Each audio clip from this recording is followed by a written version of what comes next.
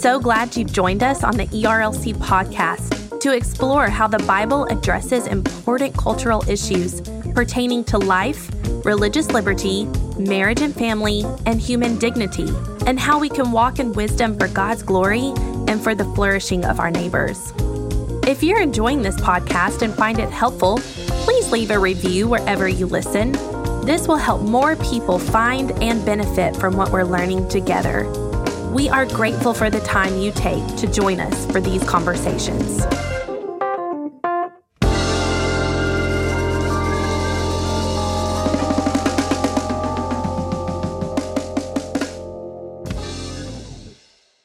You're listening to the ERLC podcast. Friends are friends for how does the tune go? Friends are friends forever. Yeah, that's right. See, I if the Lord's the Lord of them. Hello, and welcome back to this week's episode of the ERLC podcast, where each week we'll be talking about our work at the ERLC and focusing on what Christians should know about the things going on in the world. I'm Lindsay Nicolay, and with me again this week, thank you so much for gracing me with your presence, is Brent Leatherwood. Well, thank you for the invite back, Lindsay. Yes, and I will tell listeners that your wife is in the office today. The First Lady. With you, yes, we call her the First Lady. And people are going to give you a hard time. We do not call her the First Lady. That's just a joke. She came down here to say hi, and I thought she was going to stay here. And I told her, I'm glad to find out you're not staying in the studio, because then I feel like I won't be able to be as mean to Brent as I normally am on the podcast, because I'd have some accountability. So yeah, you're not mean. Well, snarky, razzy. Some people don't like that sarcasm language, and it feels mean to them. So you know what? I'm in a great mood today. I know you are. You know what's happening in less than 48 hours? Tennessee's first loss. Tennessee is welcoming in the Alabama Crimson Tide. So it's in Knoxville. It is in Knoxville. But I am ecstatic. Oh, but their quarterback is hurt, right? Whether he's hurt or not, put it this way. This is in the last decade. Yeah, Tennessee's your best chance to beat Alabama. So, and now I will say this. Tennessee has the most all-time wins against Alabama. I think people out there somehow don't realize. They think Auburn, with its new rivalry with Alabama, somehow has no. The rivalry that is the SEC, the essential SEC rivalry, is Tennessee-Alabama. And I can't wait for this. Now, I was texting with a pastor. He will remain nameless, but let's just say he pastors like he's a Crimson Tide fan. Like we'll just put it like that.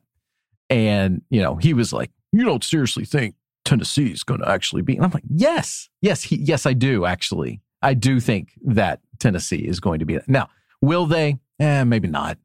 But I feel like in this moment, I'm just going to soak this in, because it is Tennessee's best chance. Okay, so if Tennessee loses, will you be a little bit depressed, do you think? Or will just be... No, because your expectations will have been met. I no longer let what 18-year-olds do on a football field on a random Saturday afternoon control my feelings. It wasn't that long ago. There was a time where I definitely let them have that power. But I'm just enjoying this ahead of time. However, if they win, I think you'll let them control your emotions, because put it this way, I'm probably calling that pastor back that was texting me, and we're going to have us a little chat. What will you do if they win? Like in your home, will you jump up and down and scream? Oh my gosh, yeah. No, because the kids have kind of come to accept. Well, no, they've just kind of come to accept this, like, Daddy, UT doesn't really ever beat Alabama. Okay. And I want to there was a time where, like, basically every year for a decade that Tennessee beat Alabama. And they think that that's like the time before times. Like, they don't know what that really means. What time is that game? It's at 3:30 Eastern, 2:30 Central. You know what's disappointing is that this can't be the game day game, right? Because game day already came to UT. No, that's the thing. They're back. They're back. 2 weeks later, they're back because they were there for the Florida game and they came back. Don't remind me about that. Oh, man. Yeah. Yeah. So, okay. That is So are you going to at least game day? Or? I have thought about it, but I actually just went down to LSU. Louisiana for the Tennessee LSU game and got to see that in person. And so I probably need to, I need to stay home and just watch it there. But would be fun to take your kids to just the game day. It would be jam-packed. No, it's going to be jam-packed. Yeah. So anyways. That's kind of not fun. Anyway. I'm excited. Obviously, I think you can feel it. It's probably coming through the microphone. You are in a very good mood today. So yeah, and we'll see. I know we have a number of folks in our audience that are Alabama fans. Yes. They pastor down in Alabama. And I would just say to that, sanctification is a long process. Right. And so. Right. And a little humility will go a long way. So the point is that the Alabama-Tennessee game for the last 15 years has been such a humbling experience. This is the best time. This is the No. I'm talking about Alabama's humility. These Alabama fans, not Tennessee. Well, yes, you're right. So at least I hope it's a good game. I don't really want to be cheering for UT. I don't want to be cheering. I'm definitely not cheering for Alabama, but I am cheering for a good game. So we'll see. We'll see what happens. I probably will not want to talk about it next week. And I want you to be in a good mood. Yeah, next week, if they lose, I probably won't be in a great mood. We won't be talking about it. But I thought you just said 18-year-olds don't control your emotions anymore. So you're going to have to work on that. Well, let's get started with what's happening lately and what the ERLC has been talking about, things that actually matter in the scheme of things. The first resource I want to mention is by Joe Carter, and it's titled Combating Confusion in Society's Language About Gender and Sexuality, a glossary of the ever-changing terms used in the sexual revolution. And October is Pastor Appreciation Month, and so we wanted to provide resources for pastors and ministry leaders to be able to use in real-time ministry settings. And we wanted to provide some resources that were just easily accessible. So this one by Joe, it's a rundown of common terms used regarding gender and sexuality in today's age. And it's important to note that we are not advocating the usage of these terms per se. What we are advocating is being able to grasp what those that we interact with in the world and in our communities mean by the words and the language they are using and subscribing to. So I will sum up what Joe says here. He says, to help provide some clarification and context, I've provided definitions for 31 terms commonly used by the gender identity movement, which is just crazy, bonkers, by the way. 31 terms that we're trying to keep track of here. So as you can see, it's helpful to have them in one place and to have them spelled out so that when you are interacting with people, you can say, oh, I know what they're talking about here. And Joe goes on to say, this glossary is designed to help you better understand the radical and ever-expanding language used to describe elements of the sexual and gender revolution. In order to effectively minister to those in our communities, it is helpful to grasp the terms used by the wider culture. Our goal, and this is important, is to understand so that we might proclaim God's good design reflected in the biblical sexual ethic that brings flourishing and the gospel that brings hope and reconciliation. And that is our goal with sharing this, that you would be able to interact with your neighbors and be able to understand where they're coming from and thereby sharing the truth as the Spirit allows and then being able to proclaim the good news of the gospel. The second resource that I wanted to share with you for Pastor Appreciation Month is by the ERLC staff, and it's titled A Biblical Resource for Pastors on Gender and Sexuality. So what we did was put together a brief theological framework of sex and gender. We put together a section about the importance of bylaws and making sure that your bylaws are properly updated so that your church will be protected and that you can effectively minister faithfully to people in light of God's word and what God's word teaches us. And that is a part of a resource that we worked on years ago with the Alliance Defending Freedom. And then we put together a section on resources of articles, books, and different podcasts and videos that are quick go-tos for you when so you don't have to go searching around our site, but you can say, hey, I need some resources on gender, sexuality, transgenderism. I need some trusted resources, some books. And so we've put those together for you. And we will also produce some PDFs of these different sections so that you as pastors or ministry leaders can download these and you can print them out and you can have them available for church members who prefer to have a piece of paper and highlight and do all that. But we just wanted to serve you and also tell you that this is just a preview of future resources on issues like transgenderism and gender and sexuality, So as we develop those, we will be sure to let you know about them. So, Lindsay, you mentioned that October is Pastor Appreciation Month. And I have been talking to quite a few pastors recently. As a matter of fact, over the last month, since I was named president of the ERLC by our board of trustees, I've actually tried to spend these first few weeks calling pastors and ministry leaders around our convention of churches, mainly just to say, hey, we are here to serve you and the folks that are in your pews that sacrificially give to the cooperative program. And as I've had those conversations, I've said, hey, tell me what it is that you're dealing with at your church, what it is that you're seeing out there, what it is that is causing you to spend a lot of time and thought and ministry effort in doing. And I have been surprised that one of the reoccurring things that has come up has been, how do we deal with transgenderism and the real or perceived threats that may come from that?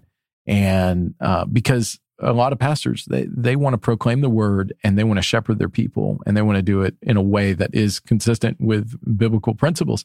And some of the questions that are being surfaced out of the sexual revolution and out of transgenderism, like they're pretty complex.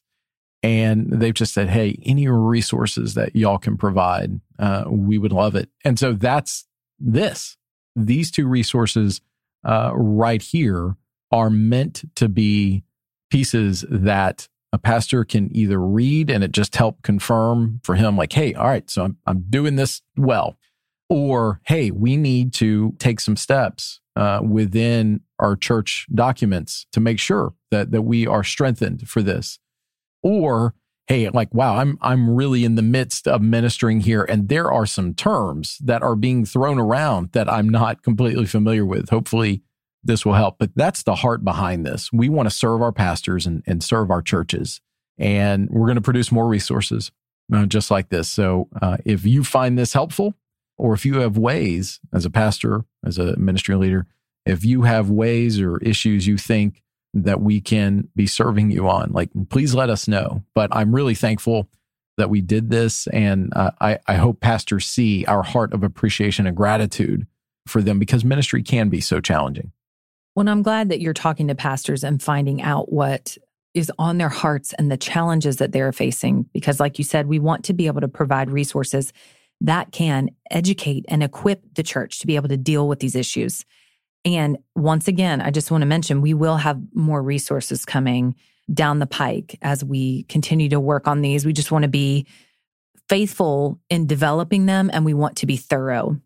As I mentioned time and time again, we have a lot of other resources on our site this week. And I mention it because it's important. I think it's important. So I'd encourage you to go check them out. But for now, Brent, that's your look at what's happening on ERLC.com. Next up is our culture section. Brent, why don't you let us know what matters this week besides Tennessee football? All right, well, Lindsay, I think we need to start with a big cultural moment that happened because millions of people saw it. And that was SBC President Bart Barber's appearance on 60 Minutes. I want to say isn't the nation's longest running television news program? I think.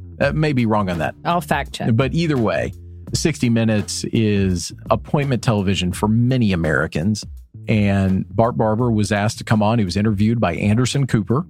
And it was a pretty wide-ranging interview. It covered things such as the SBC's response to sexual abuse, the cultural moment that we're in, the political environment. And I have to be honest, I think that Dr. Barber did just a phenomenal job. That is a hard interview. This isn't some, 3-minute, 6-minute segment. He spent the better part of a day with Anderson Cooper and the CBS News film crew. And I think he represented Baptists in just a great way. Yes, I agree. I watched the clip and I thought he did a fabulous job. I think it highlighted how Southern Baptists got it right when they voted for Barber for president. And I'm so thankful that he is the man of the hour. Of course, the Lord is the one using him. You could just tell that he just doesn't seem pretentious at all. Just a humble man, pastoring a 300 plus person congregation, taking care of his cows and loving the Lord. And I love that about him. Just so you know, I fact checked for you. According to Britannica.com, 60 Minutes is television's longest continually running primetime series. Well, there you go. So that's great. The other thing about that, one of Bart's interview, one of our former colleagues shared on Twitter and pulled back the curtain a little bit to what a 60 Minutes interview looks like and all the complexities and also how well that they do their job as journalists on 60 Minutes and producers and all the fact checking. And the other thing about Bart in his interview, they have to cut and paste and all that. And so there are lots of things that they probably covered that they didn't include. But Bart's interacting with Anderson Cooper about issues that they have some pretty strong disagreements about and convictions about. And so being able to speak the truth in love and in respect and gentleness, like Paul talks about, I just pray that the Lord would use that as an open door in not just Anderson Cooper's life, but many other people's lives as well. So kudos to Bart Barber. Thank you, Lord, for giving him the grace to do that well. Absolutely. He got a lot of accolades from SBC leaders, and we communicated that to Baptist Press and the Biblical Recorder, the North Carolina Baptist State paper. They ran that story, and so that's what I'm quoting from now. And I'm actually just going to say my quote that I mentioned about Bart, because I think it communicated exactly how I felt. Not only did Bart Barber display his heart to serve our churches and his commitment to Baptist principles, he gave millions the opportunity to hear about the heart of Jesus. And that's what came across in all of his answers. And on those very tough subjects, he was firm in his conviction, but he enunciated his convictions in such a way that it invited people to know more about the Jesus that he is proclaiming. And that's whatever the subject is, whatever the platform is, I would hope that anyone, whether you are a church discipleship minister, whether you're an entity head, whether you are a Christian and you get invited to participate in one of those man on the sidewalk interviews, I would hope that that would be the goal, that at the end of the interview, you've actually invited people to know more about Jesus. Gosh, what a great ministry opportunity. Willie McLaurin, who is the interim president for the SBC Executive Committee, said this: "I was thankful that President Barber had the opportunity to represent Southern Baptists on this global platform. His passion, conviction, and authenticity were on display for the world to see." And then Marshall Blaylock, who's the pastor of First Baptist Charleston, said he especially appreciated Barber's intense and heartfelt response about addressing sexual abuse and the need for reform. We've got it linked in the show notes in case maybe you didn't watch it on 60 Minutes. But it's about a 13-minute segment, and it is well worth your time if you are a member of the SBC. The next story comes to us from NBC News, and it is about the verdict that was reached in the Alex Jones case. NBC News says it like this: Alex Jones must pay $965 million in damages to families of 8 Sandy Hook victims. And from the story, it says this: the conspiracy theorist Alex Jones must pay $965 million to the families of 8 Sandy Hook shooting victims and an FBI agent who responded to the attack for the suffering he caused them by spreading lies on his platforms about the 2012 massacre, a Connecticut jury found on Wednesday. Jones faced liability for defamation, intentional infliction of emotional distress, and violations of the State Unfair Trade Practices Act for creating a fake narrative that the mass shooting was a hoax. The families claim Jones profited off the lies while they were harassed and abused by those who believed him. In the wake of this jury returning back with this verdict, there's been a number of voices online who have said, oh, this is, violating Alex Jones' free speech rights. Someone said, and I can't remember who now, said this is an instance of, quote unquote, the regime coming after Alex Jones. Y'all, that's not what this is. This is not Alex Jones' free speech rights being overruled. This is about Alex Jones, who it's said in this story is a conspiracy theorist. I mean, that's what he is, a fabulist. He just creates things and gets his audience revved up. It's almost like wrestling, like WWE wrestling. It's fake. There is nothing real behind what Alex Jones just spews out into the public square. But there are a number of people out there who do believe it. And he said heinous things about these families, and just calling that atrocity that cost so many lives of so many innocent children. He was sued for that. And now we see the result of it. I mean, he's going to have to pay nearly $1 billion in damages. And this is not about free speech. And certainly, I think as Christians, it's a reminder we need to be discerning about the voices out there that we are listening to and not falling prey to these sorts of schemes. I mean, that's what it is. He's trying to get people to listen, to click, to buy the things that he would hawk on his program. This is not about speech. And so that's what happened here in this case. So, Brent, if you were talking to a family member who you love and who, say, was a good faith actor and does not agree with what Mr. Jones was saying, but sees this as an example of how free speech is being trampled upon and is fearful about that and maybe is listening to some voices on social media about that, how would you explain to them and show them briefly that, no, this is not an example of free speech being violated? Well, right. You need to have a couple of categories here. Free speech deals with individuals who are speaking out, and it is not an unlimited right. It does have certain parameters. And so in that sense, I think people somehow think like, oh, you could just say whatever you want and get away with it.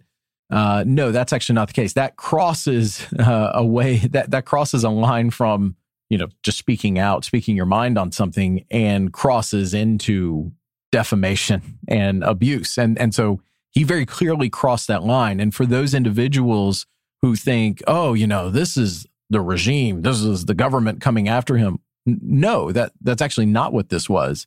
This was, in fact, a jury of his peers. That is, just by definition, not the regime. This is folks from around you in your community saying what you did crossed a major line and caused harm to these people, and they are owed damages to be made whole because of your conduct. That's what happened here.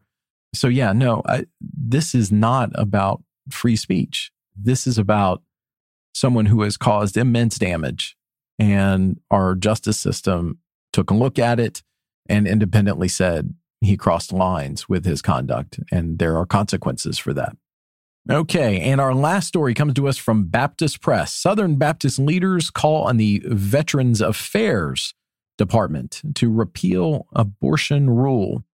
So, from the story, the Biden administration should rescind its new rule that provides abortions in certain cases for military veterans and family members, even in states with prohibitions on such procedures, the Southern Baptist Ethics and Religious Liberty Commission said in public comments filed Tuesday.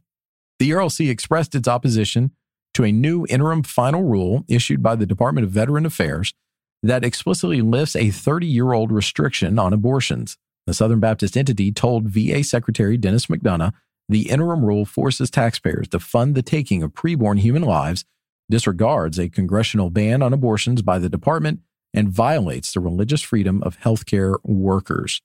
One of our teammates, Hannah Daniel, up in Washington, D.C., said this: "It is the role of our government to protect the lives of its citizens, not fund or perpetrate the taking of innocent life." Yet that is what the VA proposes to do here. So you may remember last week we filed comments on a proposed rule for the Health and Human Services Department. This is the same kind of process. The government is wanting to do something and it's putting it out there for feedback. And so we filed official comments in opposition to this rule. And again, just like we said last week, we are certainly interested in what the government will respond to what we have to say, because A, they are proposing to use taxpayer resources in a way that we think is just totally unconstitutional and unacceptable. And B, they are going to overrule the conscience protections of many healthcare workers out there that are in the VA system. And so that is why we filed these comments. They are official comments that reflect our thinking as a SBC entity. And this is a unique way that we carry out our ministry assignment that the SBC has given us. So help me understand, would this be something that normally would be violating the Hyde Amendment that we've done so much work on? That doesn't the Hyde Amendment prohibit taxpayer dollars going toward funding abortions? Yeah, so there is a part of it that even more directly, there's actually a procedural requirement within the VA rules itself that says it can't do that. And it's violating that. And so I think that's the better thing to hold on to is, hey, you have something that is active. The Hyde Amendment is something that is put into spending bills each year. It is a congressional requirement. This is something that is already in their operating procedures. And so we tethered our objections to that. And, the reality is this is the latest attempt by the Biden administration to just respond to the Dobbs ruling. They are trying to head that off and increase access to abortion, and in many ways in places that are just completely inappropriate. So this is an interim final rule. What has to happen for this to be a final rule, if that was the case? Which, of course, we hope that it does not become a final rule, which is why we made those comments. So to answer your question, actually, the VA feels that it can take this move because of the Dobbs decision. It's basically doing so on an emergency basis. So the interim final rule, it's actually in effect. We are asking them to rescind it. So unlike last week, which was a proposed rule, this is something that is currently in effect. The proposed rule last week is not yet in effect. And they are saying we had to do this because of the Dobbs decision. We're in an emergency healthcare situation, and therefore we're putting this on the books now. We're inviting comments, but this is currently in effect. And we're saying this needs to be rescinded. And in doing so, because they did it, we don't, obviously, from the ERLC's perspective, feel that this is an emergency situation. As a matter of fact, we would contend that they are creating the emergency situation. And part of the feedback that the VA has received from a number of groups out there is actually they have violated something that's called the APA, the Administrative Procedure Act, by not making a proposed rule first. So I realize we're kind of getting a little in the weeds here. Right. But needless to say, just like last week, we said they should withdraw this proposed rule. This week, we're saying they should rescind this interim final rule. So that's where you have it. Clear as mud. No, thank you. I know it's procedural stuff. That's confusing. It's all procedural stuff, but it is important because these are policies that are governing the conduct of our federal government and agencies, et cetera. And they affect lives. Yep, absolutely. Literal lives. Well, I'm glad we've put forward comments. And of course, we will continue to keep our audience updated should there be any changes, which we do pray that there would be. So this final story I wanted to bring up because we always end on, we try to end on a fun thing at the end. So this is about old emojis. So Brent, you know what emojis are? You know those I'm emojis? giving you a thumbs down now for doing this. Yes. Yes, we love emojis. But apparently there are some youngins out there who want to tell some of us that some of the emojis that we use make us look old. Now, we've waded these waters before because what was it, clothes that you wear or something like that? That there was an article about that youngins were telling us older people if you wear this, you look old or something. I can't remember exactly what it was. But these are some of the top 10 emojis. You tell me if you use these. Do you use emojis, Brent? Not really. Not really? I use the siren one. Okay. Well, I'll tell you if I use these. Thumbs up makes you look old. I'm sorry, I'm not giving that up. A red love heart. Yes, I use that. An okay hand. I sometimes use that. A tick, which I didn't know at first what that was. It's a check mark. I don't really use that. Do you use the check mark? I don't use that. Okay. I guess what you should be telling me is, does your wife use these? Not really. So the poo emoji. No. So not even sure if we're allowed to talk about that on this podcast, but nevertheless, a loudly crying face. I do use that one. It's like with the tears coming out the side of the eyes. Monkey eye cover. I'll use that. Clapping hands. Not as much for me. Lipstick kiss mark. I don't really use that. No. A grimacing face. I do use that one. Yes. I do use a grimace one. So So if you use those, then you are old. And according to this article from... Well, this is Daily Mail. Daily Mail. But these are UK friends. Yes. There is another article that was shared too. Did you not see it? You double posted in Slack about these old emojis. Oh, I did? Uh-huh. Oh, I did Yep. that? Oh. No, it was in a different channel. Anyway.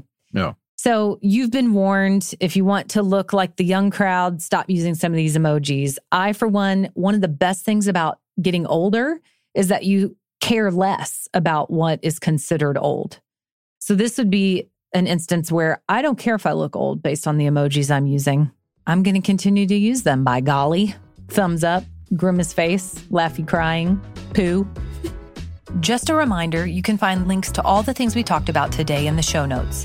And if you like the podcast, please consider helping us spread the word by sharing the episode on social media or going into your favorite podcast app and leaving us a rating and review. The ERLC podcast is a production of the Ethics and Religious Liberty Commission and is hosted by Lindsay Nicolay and Brent Leatherwood. Technical production provided by Owens Productions. It's edited and mixed by Mark Owens. Thanks again for listening, and we'll be back next week with more content.